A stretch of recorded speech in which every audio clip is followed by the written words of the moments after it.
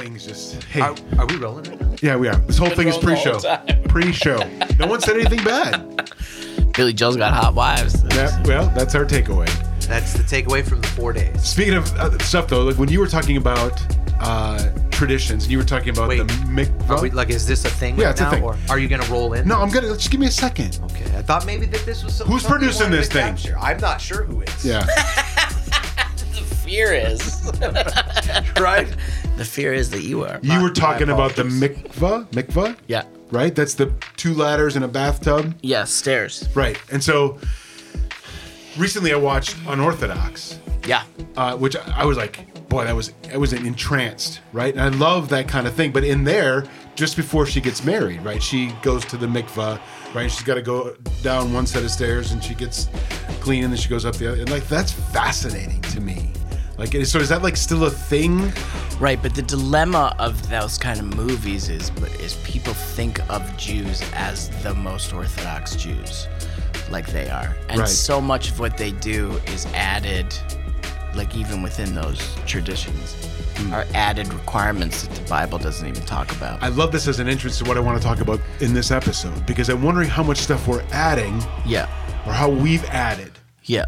Anyway, hey, listen, welcome. You're in the Limited Series podcast. A pastor and a rabbi walk into a cultural crisis. My name is Scott Eastman. I'm a pastor on staff with Life Church in Green Bay. Joining me today is the lead pastor, Shawn Hennessy, and my friend, who's my friend as well, and then my friend, Rabbi Matt Rosenberg. And we're just talking about the climate in today's world as it surrounds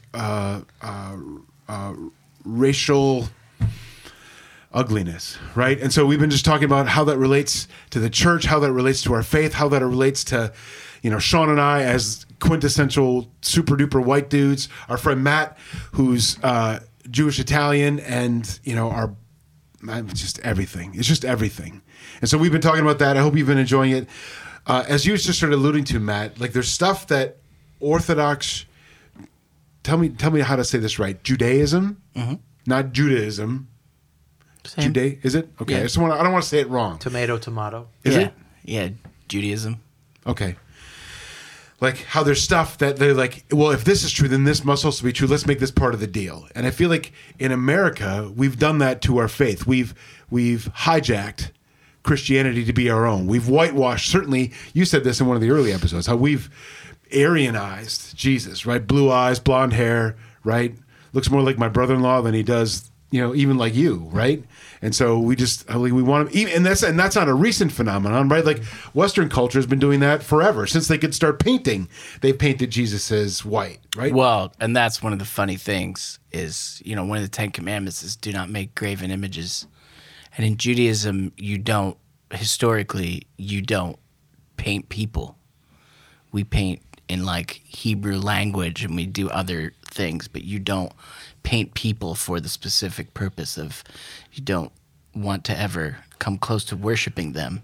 No, I love that. Because later that Christians start making graven images, and all of those images from the Middle Ages are how we, from the Renaissance painters, are how we think of Jesus. But we forget that they were like 1,500 years late. Right. Late. How would they have any idea? Right. How would they have any idea? Right. But we like that. Right. As I don't know. So then, do we like that as Caucasian people? Do we like that as just people in general? We want to have reminders. I want to carry a reminder around with me. I want to put a fish on my car, or a bracelet on my wrist, or an emblem on my shirt, or a saint in my pocket. Right.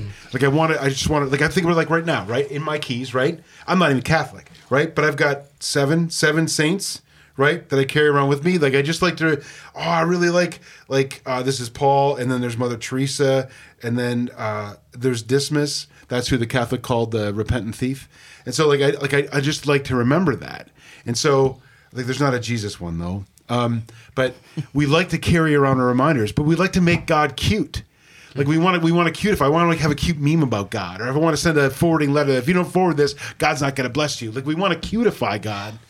And we don't want to serve God. I don't want to go have a conversation with a person of another color or a person of another class. I'd much rather just send this cute meme out that, God, and I feel like all those things, from the Renaissance painters to my mini saints to the, to memes about forward this letter or you won't be blessed. Like we're minimizing the giantness and the grandeur of God, and more importantly, I guess in this conversation, to his message of love and to fight intolerance or to fight injustice and to stand up for our brother, not stand by while his blood is shed.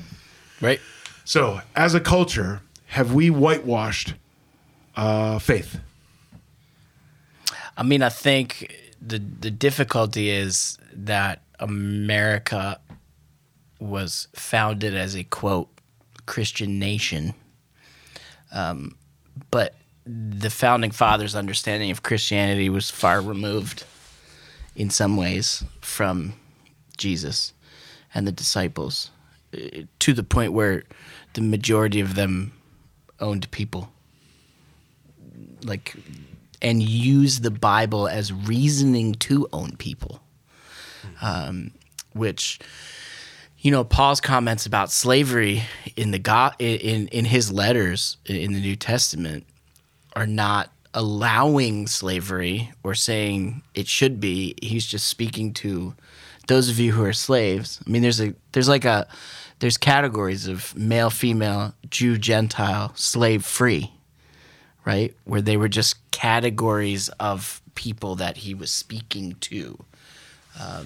But people have used the Bible to, women can't speak on microphones. We don't put women on stage. And they use verses, a woman should not speak. And they apply it to, all kinds of things that it probably shouldn't be applied to. How do we know what of that stuff? How do we know what stuff that was pertinent to that context but not pertinent anymore?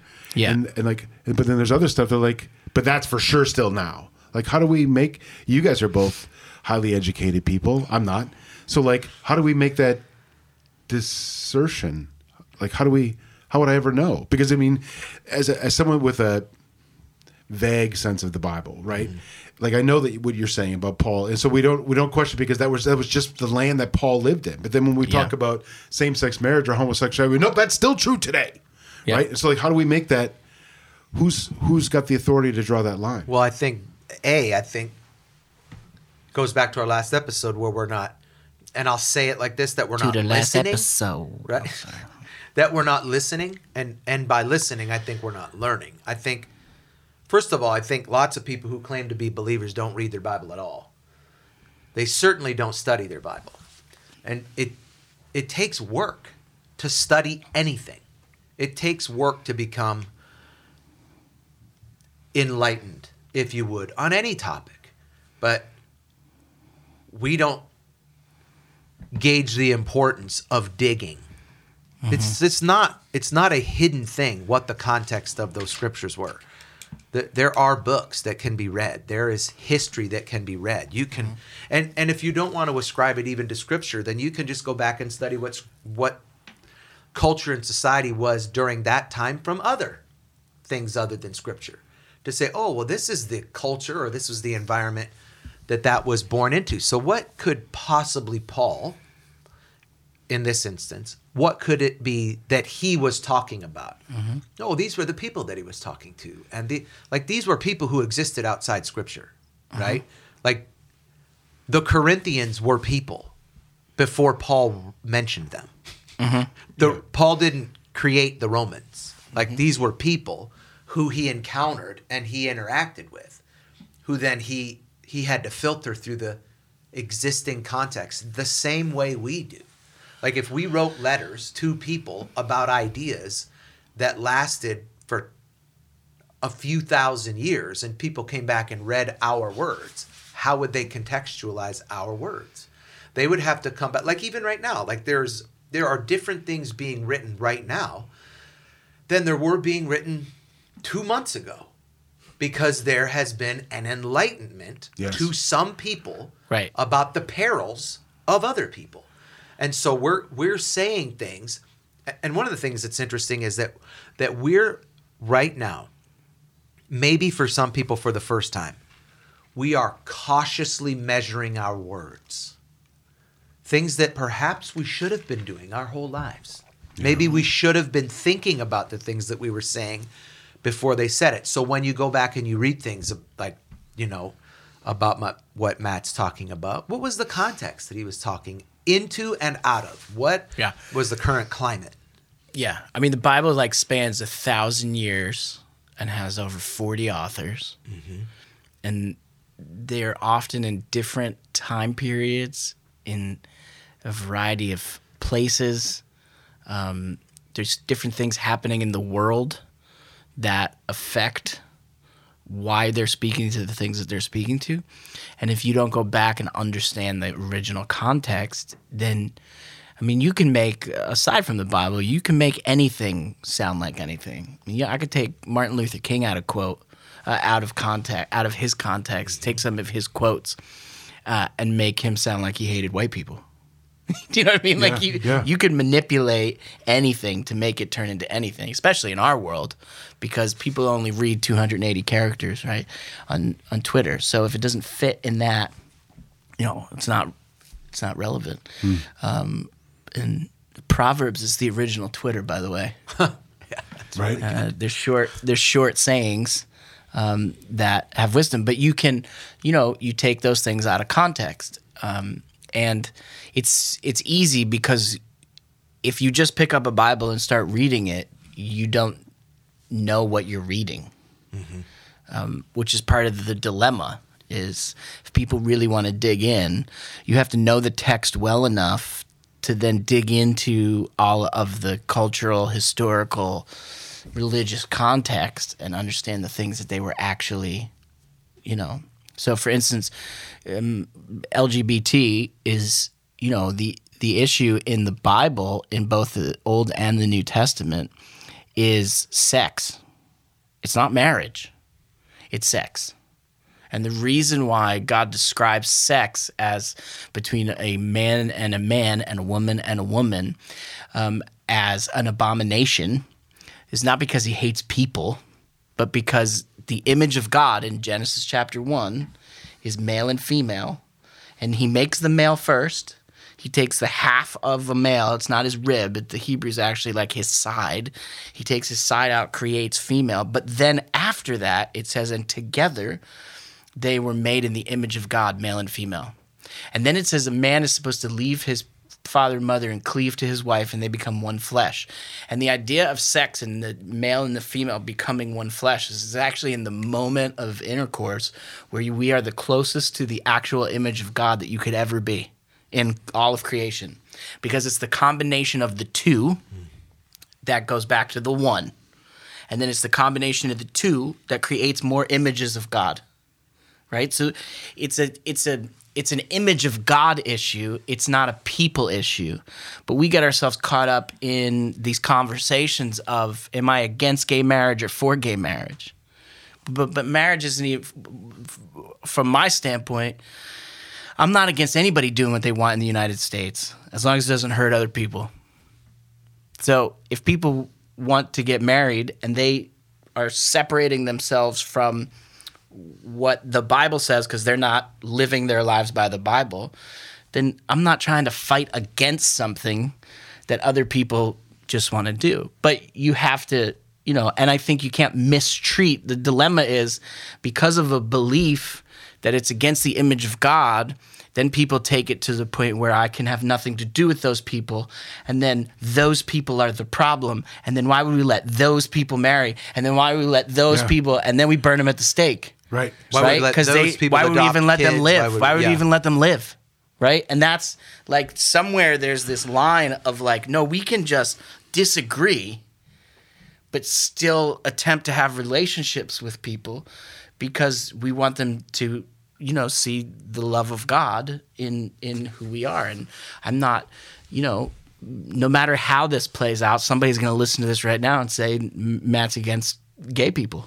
And some people are going to listen and they're going to say Matt's pro-gay. Right. Like they'll take whatever excerpt of those side. words you just said. I'm not going to his church. I'm going to stop giving him money. Right. Yeah, And, because he just said he's not against blah, blah, blah. Right. But if you said I am against blah, blah, blah, because beyond just the Jesus thing, who else have we whitewashed through Right. history? Right. And who else have we vilified? And there's been awful, evil things that people who said they loved God did to gay people because they were gay. And the Jewish people. And we have to own that. And the black people. Totally. And Everybody. the Indians, or Yeah. Native Americans. Yeah. Or Indian as India. in from Right, yeah, India. dots, not feathers. No, Right. everybody. That's Everybody. from Seinfeld. But that's such Yeah. a racist thing. You Sorry. just said You did. But see, but yeah. this is an example. No, This but is that's a- part of it. Is you have to be able to wrestle with the reality of those things come to our minds whether we want them to or not. right. But this is a microcosm. Here we are in a little triangle in a little room, Right. 3 dudes who love each other. Right. But if you really do love somebody, then you can't tolerate the things that happen. And you have zero, I know you super well. And there's zero ill intention in a word like that coming out of your mouth. And you say, but it's from Seinfeld. But if I really love you, Right. I would say what I just said. I would say, yeah, but bro, it doesn't matter if that's from Seinfeld. Because if I had a feather or a dot, I wouldn't want you to say that about me, right? Right, because you're more than a feather or a dot. Right. But if you Image of God. if you love your neighbor as yourself, Yep. right? Yeah. Maybe I'm at a different place at 46 years old in my life and got two kids, and I'm about to lose one of them to college, and I go, what I want in my life is I want people to love me enough to bring correction to me. Right. But I think one of the things that we think in our society right now is that differences equal hate. Yeah. Yes. So, and I'm not just talking about us being different as people, but having different opinions or having a different language set or way that we grew up.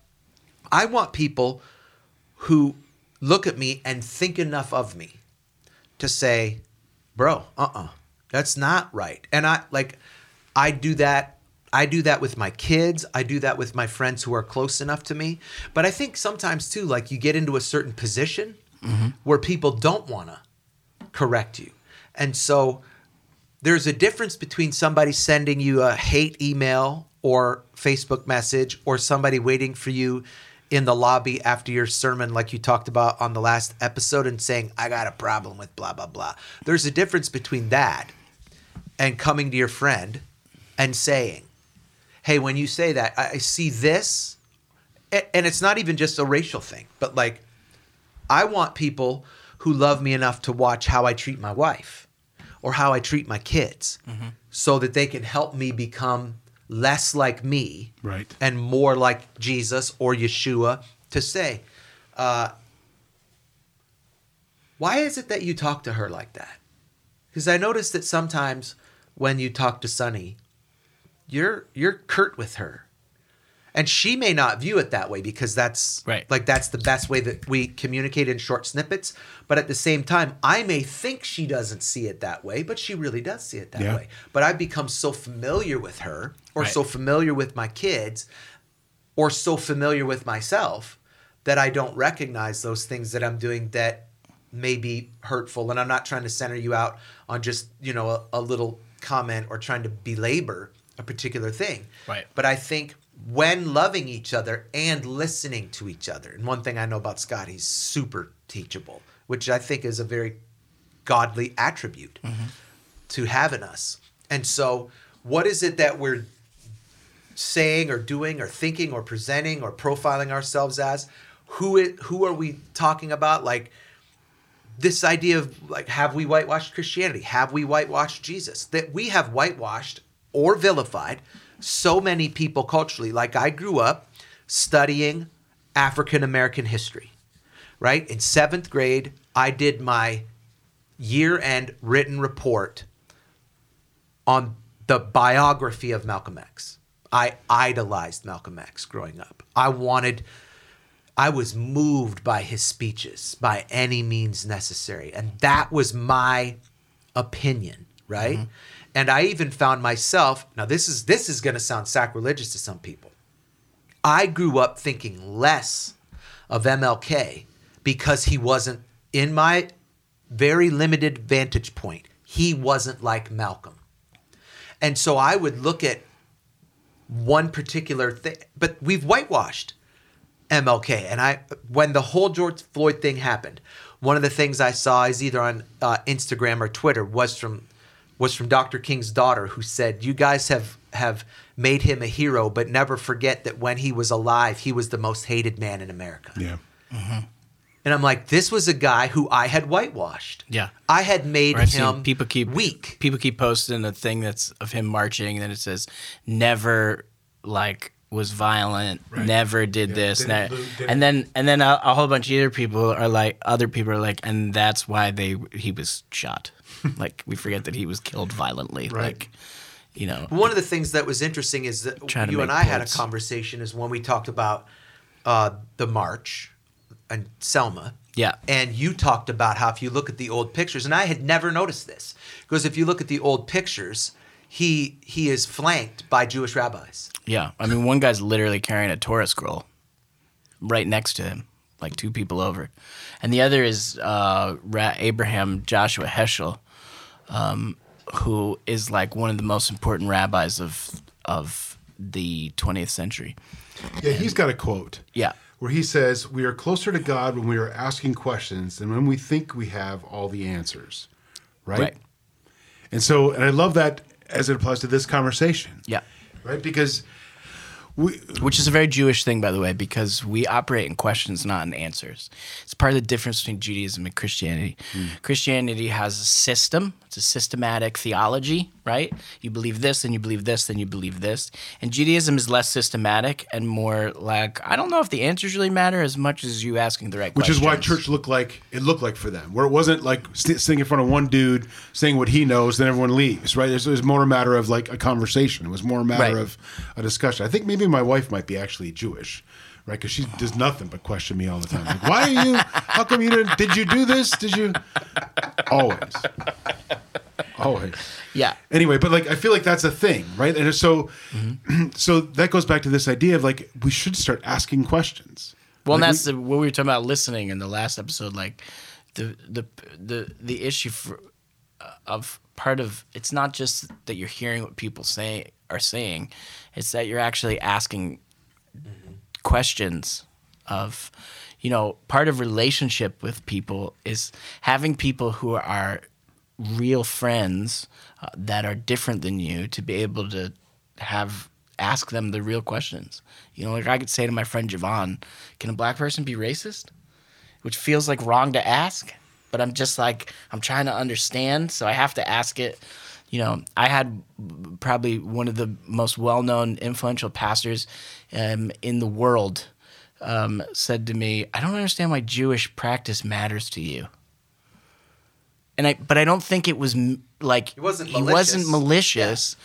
He was actually just saying, I just don't understand. Do you know what I mean? Yeah. But you could take it as, part of my answer was because Jewish identity matters to Jesus, you jerk. Yeah. But, like you had that right in your pocket, right? Man. But I actually wasn't offended when he said it because I understood in relationship and in conversation he was genuinely trying to understand. So sometimes understanding means you have to be able to. I think what we don't like is confrontation. Mm-hmm. I think confrontation scares. Because we're so confrontational.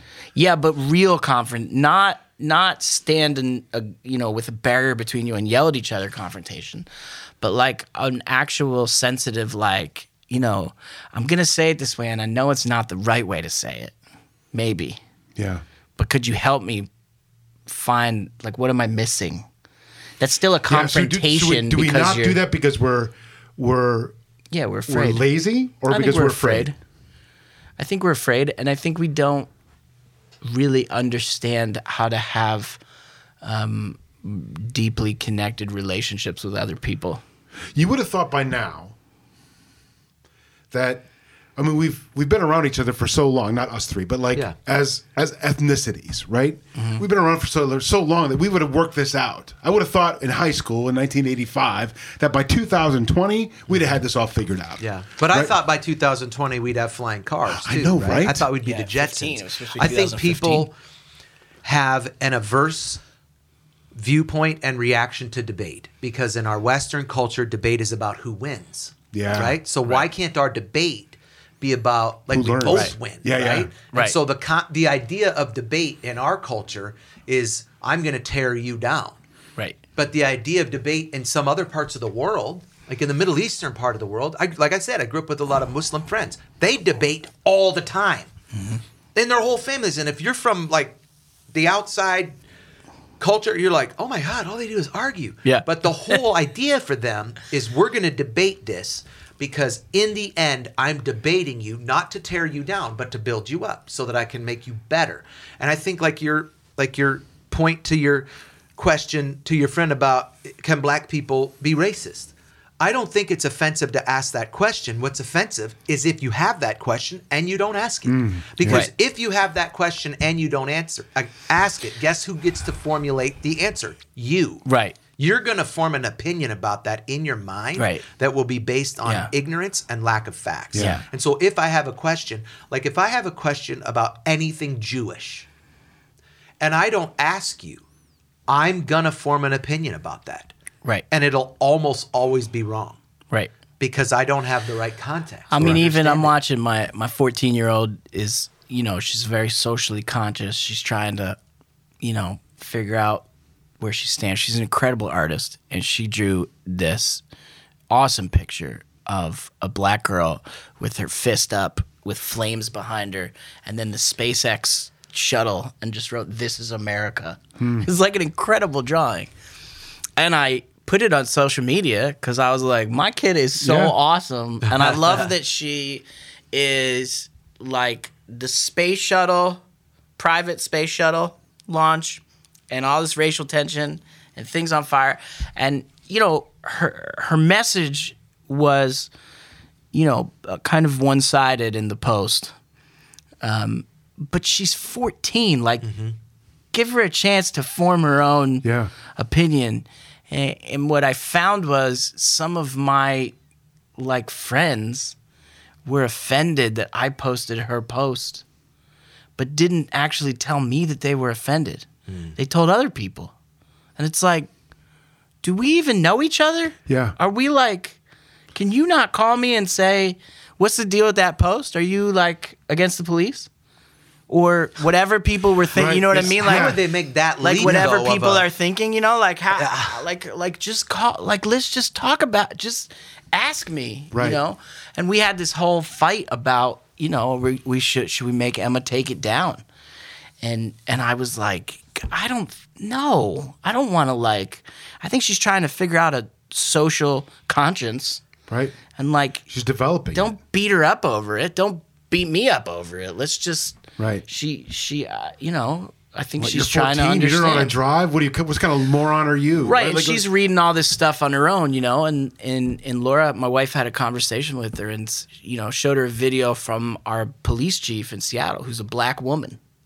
And Emma just said, "Oh, our chief is a black woman?" And it's like, Changed her context. yeah, it's not as simple. Yeah. This is all not as simple as our Facebook posts make it out to how be. would someone make when you say that people are like, well, oh, do you hate police? I Yeah. go, how do you make that leap Yeah, from well, because a 14-year-old girl puts up a picture to you hate police? Yeah, because in her original post, I just posted a picture, but she also posted it on Instagram, and she posted some buildings on fire when all that was happening and some things. And in her text, there was nothing necessarily against police, but it was so protest that people. That's part of the dichotomy is Right, if that's you're what- for that's the what we've been talking- protest, if you're for something, you must be against this. from must be Yeah, against. it reminds me that predisposed there's a meme right ideas. now that says on social media, if you say I really prefer oranges to tangerines, right? Then tangerines are evil. Right. So you didn't even mention grapefruits. Why don't you like apples? And we want to do all that. I don't even come near me with a banana, bro. They're disgusting. You like bananas? Disgusting. That's ridiculous. I love bro. bananas. Disgusting. I like bananas. I don't even like a lot. the way they smell. I don't like the way they look. I don't like anything nature's about. perfect fruit. It's got its own packaging. Plus, my wife just told me that grapefruits were invented in just in the last 100 years. Really? I hate grapefruit. I hate grapefruit. Love My daddy used to have grapefruits. grapefruit all the time. But I still Love love 'em. you. I love bananas. You hate Delicious. bananas. You love grapefruits. Right. I hate grapefruits. And I go like, Yeah. why? I think the fear is in actually having the conversations of like, I don't understand why you posted what you posted. Could you explain it to me? Yeah. Like, do we not have, Yeah. relationships where we can just, because then you struggle when people don't talk to you about something, right? I struggle with like, I hope they're not actually mad at me. Like, and now I'm in a position where I'm going to, I have to send out some messages like, are you mad at me? Because I've heard from other people that you might be. You know what I mean? Like, right. don't, let's just, I know it's tense. I know it's awful. I know it's frustrating. But the nature of these things is there's really opportunity for real conversation, which leads, which you listen in conversation, which could lead you to change an opinion that you held because you weren't asking people and it's okay who to understood change your it opinion. It's differently. okay to be enlightened, like you had said. Totally. It's okay to it's okay to grow, to be wrong. Yeah. I mean, the truth is, if you're like in your 40s and 50s and you believe everything exactly the way you believe them in your 20s, there's something wrong. Yeah. Like, you haven't grown Yeah. Talk about arrested development. in anything. Like, Yeah. you need to shift something. Like, Yeah. you can't believe exactly what you believe. Bro, the older that I get, the more I realize that I don't know. Right. But that I have to be proactive about that. Like, Yep. what is it that I am learning? What is it that I know about the people around me? What is it that I know about people of different preferences or people of different religions? Or right now in the context that we're talking about, what do I even know about people of different races? Now, I think that I know a lot about the black culture, but I don't know anything about the Native American culture. I think I know a lot about Asian culture because I've spent a lot of time in Asia, and I love Asia. And so, but part of why I love Asia is because I have spent so much time there, and I've become enamored with some of the things that they do. I've become enamored by some of their medical practices and by some of their wellness and wholeness ways and by some of the dedication that they do have spiritually to the things. Careful you don't get sucked into demon medicine. That would be bad. I may not agree with some of the things that they do spiritually. Don't eat it bad or anything. I'm just kidding. I've never eaten that. I've eaten a lot of like really weird stuff, right? Yeah. And Well, about you took me to that Indian restaurant that one time. That's ridiculous. what did you eat that was weird? The whole thing was weird. The whole thing. But this again goes back to. Yeah, I love Indian No, food. I hate Indian It's food. my favorite food. Can't do it. Yeah, And I had never had right Indian out. food. It's so gross. I had never had Indian food until like a decade ago. And I always used to say, I don't like Indian food when people would ask me. Right. And the reason I didn't like Indian food is because when I was a kid, my mom used to make curry chicken. But what she did is she took green curry powder and she wasn't put it real on curry. chicken and she baked it in the oven. And it was gross. Right. And I love right. my mom and Right. she That's loved it. And that's my what brothers loved it. That's what Laura would usually say is like, if you don't like something, that's because you probably didn't eat it by somebody. You ate something Right. that made by somebody who didn't know what they were doing. Well, I did go to the Indian restaurant. Hopefully, they know what they're doing. When I ate in mainland China for the first time, I remember how offensive I was to the people who were at the table, the people who were buying me the meal, and some of the stuff that was in there. But then my friend, who was from mainland China, who was my host, leaned over to me and said, couple things. Number one, you're being offensive right now. I know you're not intending to be, but when you pass, he goes, number one, the people who are buying this meal, this is the most expensive restaurant in this city. And the things that they're ordering right now for you to eat are the most expensive things on the menu, right? And he said, and there are certain beliefs that we have about the things that we eat that are beneficial to you. So just open up your mind. And so then they bring out things that to me were disgusting. But they were only disgusting because they were new. And some of those things, I tried them, and they were delicious. But I had to get over the thing in my mind that was blocking it. That was like, oh my gosh, I'm eating brain right now. And this is so disgusting. And who in their right mind would ever eat brain. But then you Right think mind. back to some of the things that we, no pun intended, funny. some of the things that we eat. And you go, I wonder if that's gross to them. Like I know this is going to sound weird, but I love chitlins. So my experience is opposite because I went on the same. Wait, no, hands, wait. Yeah. What were chitlins? What are Intestines. chitlins? Intestines. Oh, so like haggis.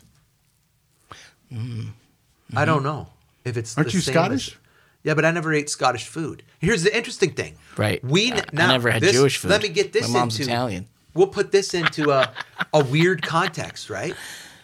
We never identified as Scottish. We identified as Irish because somewhere along the line, it was demeaning to identify ourselves as Scottish. So we identified ourselves as Irish. And so for the longest time, I didn't know that I had a Scottish side. I, for a long time growing up, thought I was 100% Irish.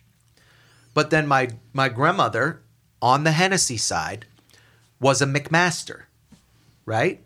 My mom's maiden name is White, Whyte. That is a Scottish name.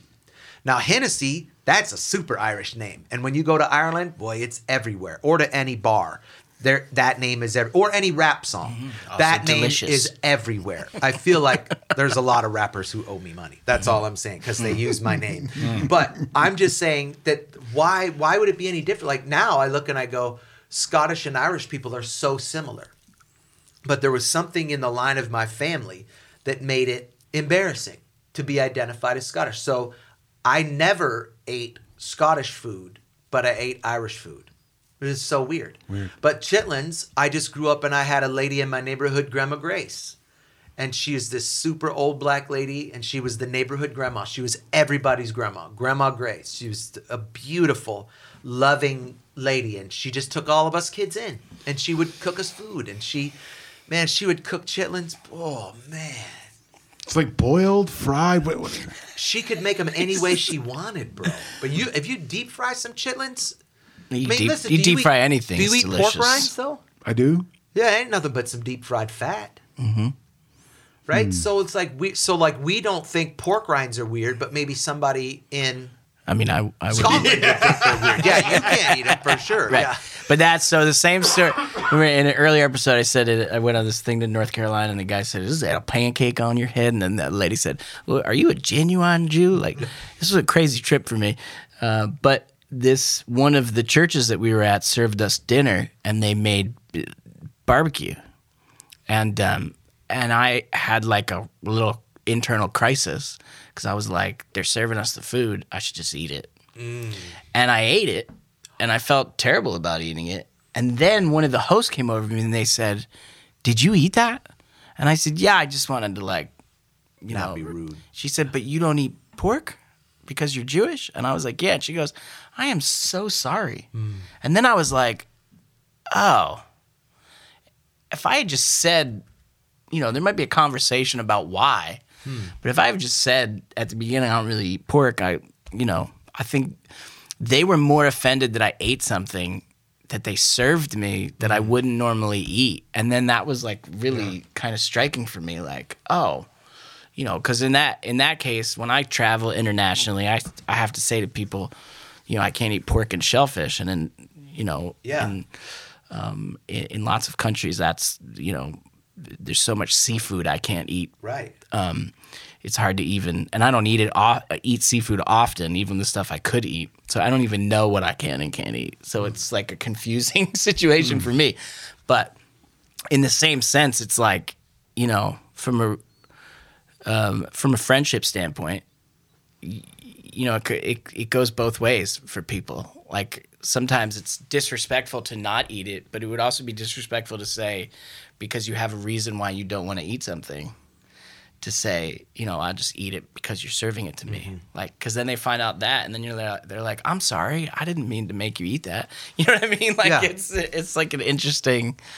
But I think when we come back to this idea of asking questions of people about what we think or what they think, comes back to this idea of it makes us feel like we're in a position of inferiority. Right. It makes us admit we don't know something. So just admit that you don't could you perhaps Right, but sometimes admit that you don't know everything that you need to know? Yeah, and sometimes people's response is like, "Well, I don't eat pork," and they're like, "Why?" That's weird. And Yeah. and I think the response is not just like when you don't understand something, you just reject it, right? So it's like, why would you do that? You know, like I don't think it actually means that the person is, you know, but instead of like being angry, you should just be able to say to people, I don't understand what that is. Could you explain it to me? Like, but I think there's a thing in people, like people use words in conversations that I don't know, and I'll say, I don't know what that word means. Like, can you define it? And I've just found a lot of people are afraid to even do that because they feel dumb. Yeah. Like, I didn't know that word. I feel really dumb. Instead, you just say, you know, I feel dumb because I don't know what that word is. Could you define it for me? It reminds me of something you just said, where you wonder if something that's happening right now is we're not, I don't know, listening deeper, listening more, or taking a second and thinking about what we're going to say. Right. Is that a way in which, like, this George Floyd is the latest? Like, he's not even the latest, right? No, Dude in Atlanta with the taser at the Wendy's, right? Yeah. A couple of dudes have been hung lately. Like, what's going on? Anyway, so this is like the latest conversation. For me, it feels different this time. I feel like I've never had this conversation before. I've never had a series of these conversations before. I've never asked DJ. I've never, I mean, is there some way that this particular time, this moment is different than it was for Rodney King or than it was for, I don't know, Ahmaud. Ahmaud Arbery. I think maybe one way, and I was young enough, like with the Rodney King thing, that would have totally a different context to me. But maybe the difference is that now we're having these conversations without black people. And maybe we should have been having these conversations. So we're having them with our black friends, and then we're also having them with each other. And so if I'm connected to the black community and I'm being teachable with them, but you're not connected with the black community, but you're connected with me, perhaps you'll be teachable with me, and I have to have the courage to say some things that perhaps you would only hear from me, that you wouldn't hear from someone else. And maybe that's a difference. I mean, that's off the top of my head that, some of my friends in the black community have said that they love the fact that now white people are finally speaking up to other white people.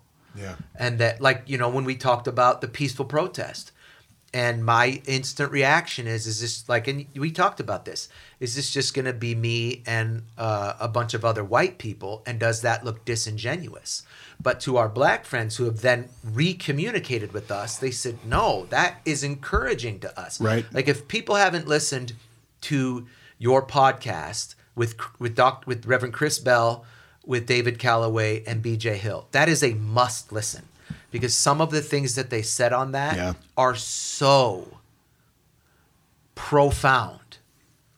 I mean, just the things that BJ talked about with the formation of police. Right. I just go, I never knew that. Yeah. I've been friends with Chris Bell for 7 years, and I had no idea that he was laid face down on the concrete on his way to class. But suddenly, when people hear that, it becomes personal. Yes. And so that when you look at a Chris Bell and you say, when I look at you, I don't see you as a person of color. Chris Bell is a kind, gentle, peaceful enough guy that he wouldn't correct you on that.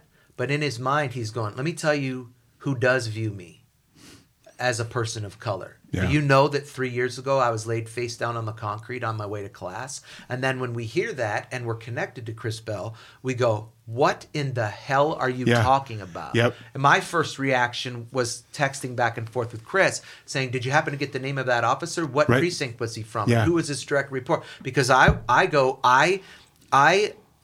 at 46 years old, I just look at it like this. I don't have enough time left in my life to stand for injustice. Like, this is total BS what's going on right now. And if we don't get frustrated by what's going on right now, this is crazy. Like, these are our brothers and our sisters that we have minimized the struggle. Right. If you're not indignant about what's happening, it's because you don't know what's happening. You've not had a relationship or a conversation with a Chris Bell or David Calloway, or whomever, right? We've not had that conversation, so we don't know. But like you said, as soon as we know, then it's personal. Yeah. And it needs to be personal for all of us. Just because, we can drive home into, Indian trails or whatever, right? And just, I didn't mean that in that way, but that's a neighborhood. If you're it's a neighborhood, yes. It's a neighborhood. Right. It's like it was one of those big fancy neighborhoods. Yeah. Anyway, Yep. like we can't just keep going home there and thinking that, it's someone else's problem. It's our problem. And just because we don't know anyone, because we don't live next to them or we don't have coffee with them, doesn't mean it's not happening. And it's ignorant and selfish to ignore it. Yeah. Okay, then take it back to Matt. This is literally, we don't understand as like Christian Western culture people. We don't understand the strife and the struggle that the Jewish people have lived under. Right. Including all throughout Scripture when they lived underneath that. Like, how many times were they taken into bondage? Right. And had to be set free, right? Mm-hmm. So, like, this is a culture that our beloved rabbi comes out of that has been endured for all of time. Mm-hmm. This is a symptom of the human condition that wants to make other people feel inferior who are different from us. And so I don't want to take away. Well, isn't that where inferiority comes from too? Like, or superiority? I feel like superiority comes from the idea that you actually feel inferior, and so you will yourself to be superior.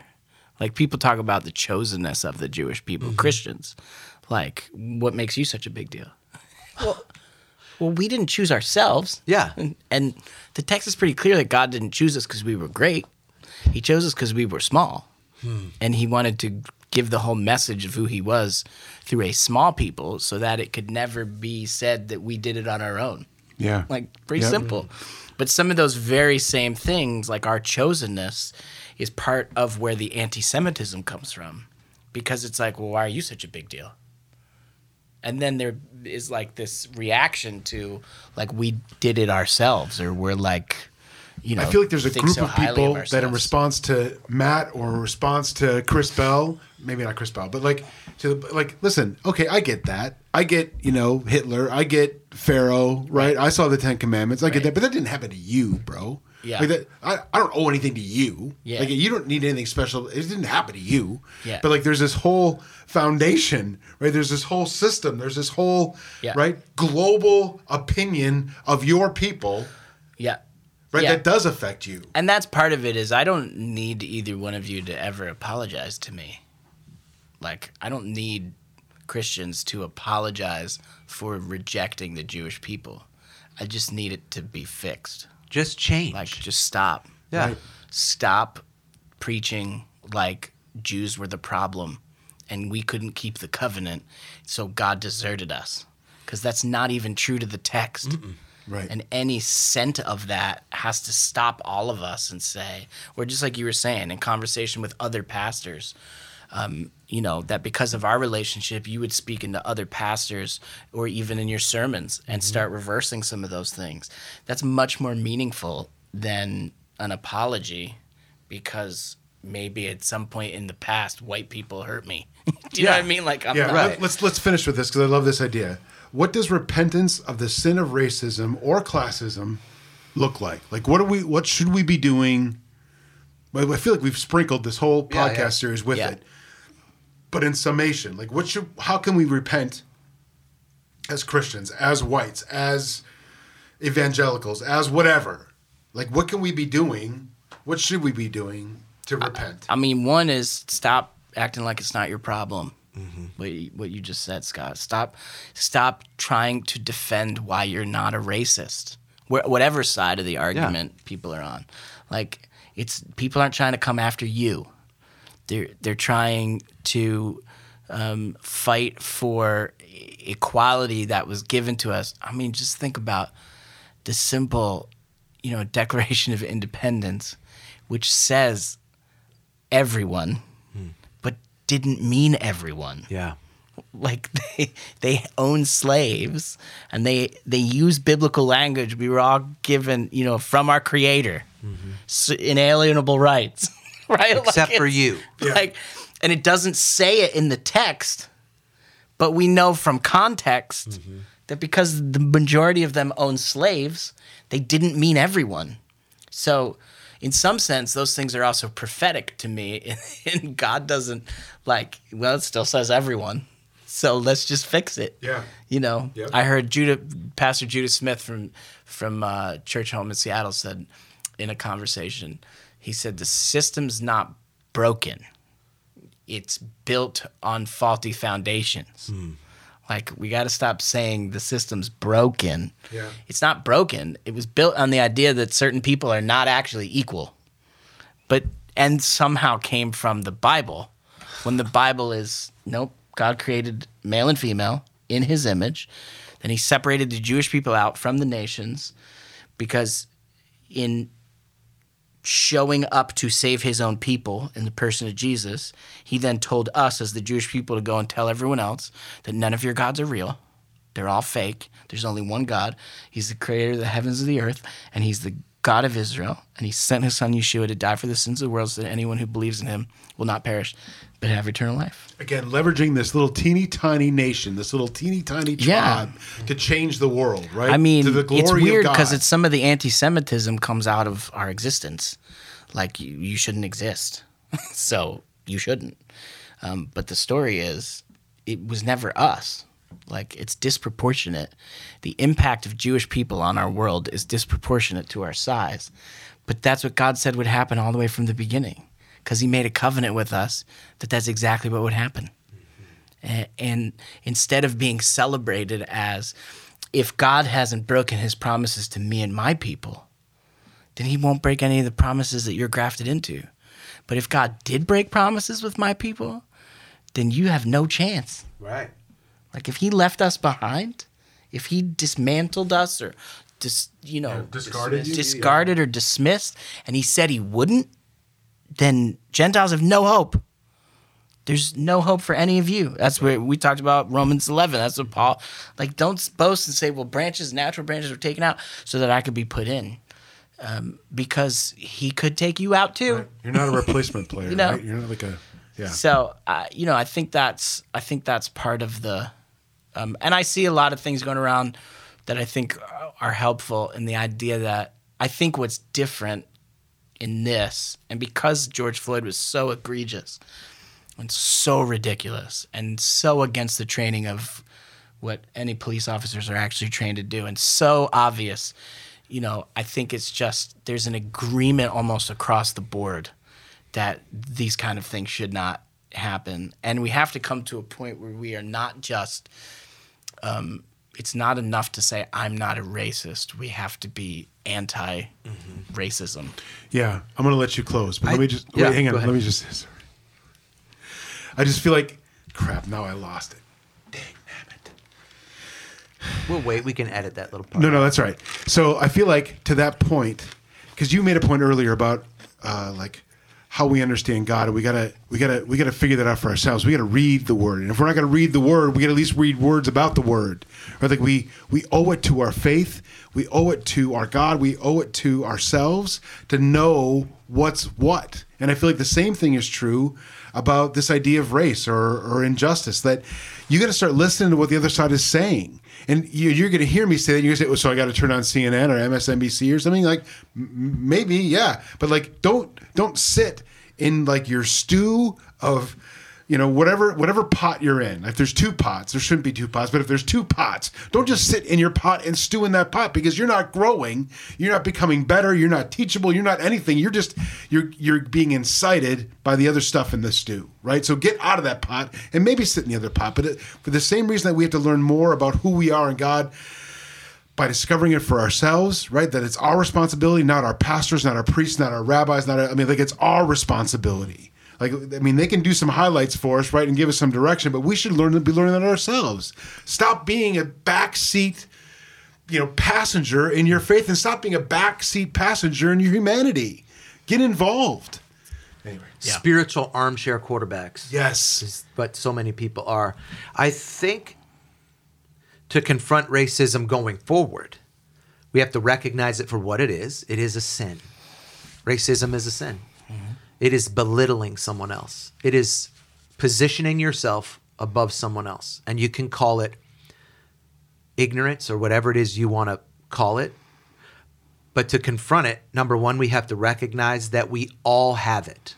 Every one of us have cultural biases. We may not know them.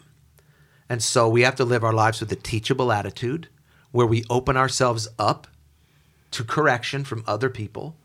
And then it's going to require courageous conversations. There are going to be people from my position, if you would.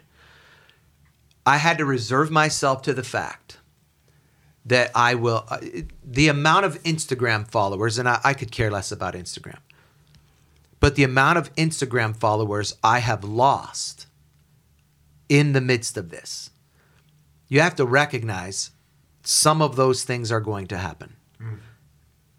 But in having courageous conversations, those have to be more than two-way.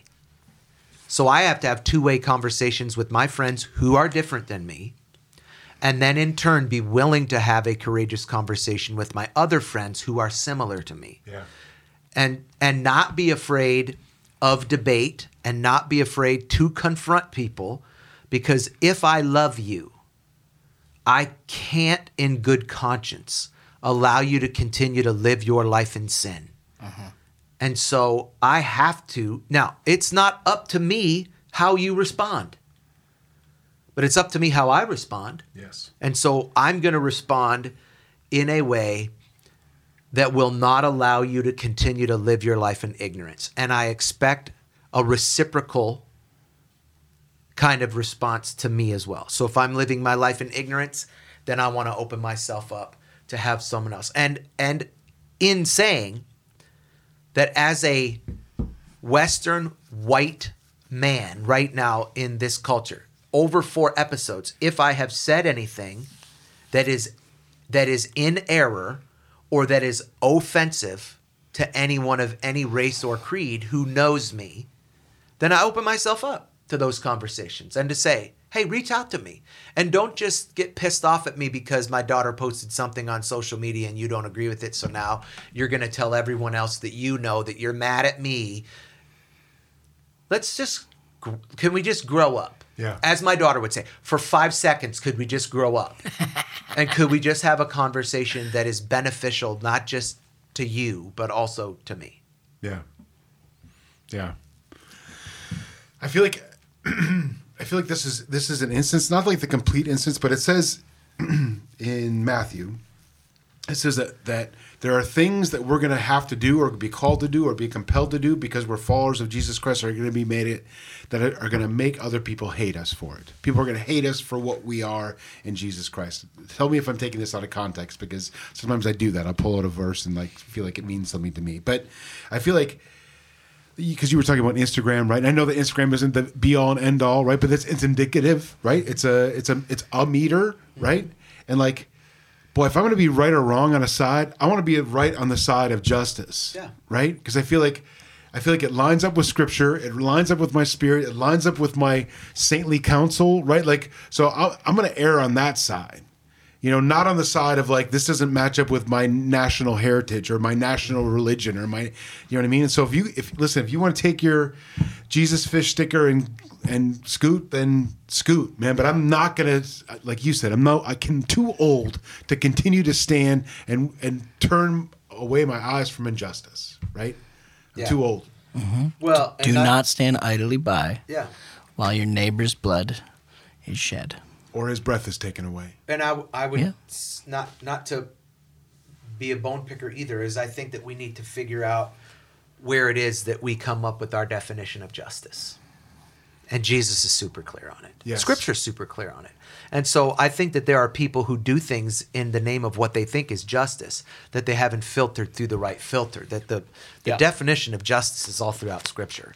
And we know, and I said it in my message a couple weeks ago, that God hates injustice. And so to steal line from, I think, a Hillsong song. I want you to break my heart for what breaks yours. Yeah. Right? So what is that? Well, I can't find that out if I don't know what makes your heart beat.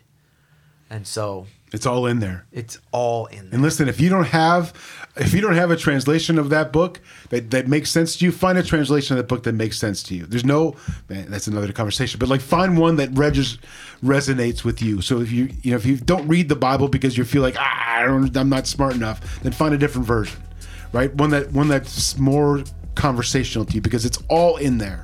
It's all in there. Love and go. That's what it's all about. Listen, that's the end of this, I think. There's so much more that we could talk about. Maybe we'll come back around and do it again sometime. But this has been a limited podcast series called A Pastor and a Rabbi Walk into a Cultural Crisis. Thanks for joining us, my friend, Pastor Shawn Hennessy, my friend, Rabbi Matt Rosenberg. My name is Scott Eastman. Thanks for joining us. If this made any sense to you at all and you think other people should hear, please share with others as much as you can. We're available on all the normal podcast platforms. We'd love if you subscribe, because we're going to do something again soon. Thanks for being around.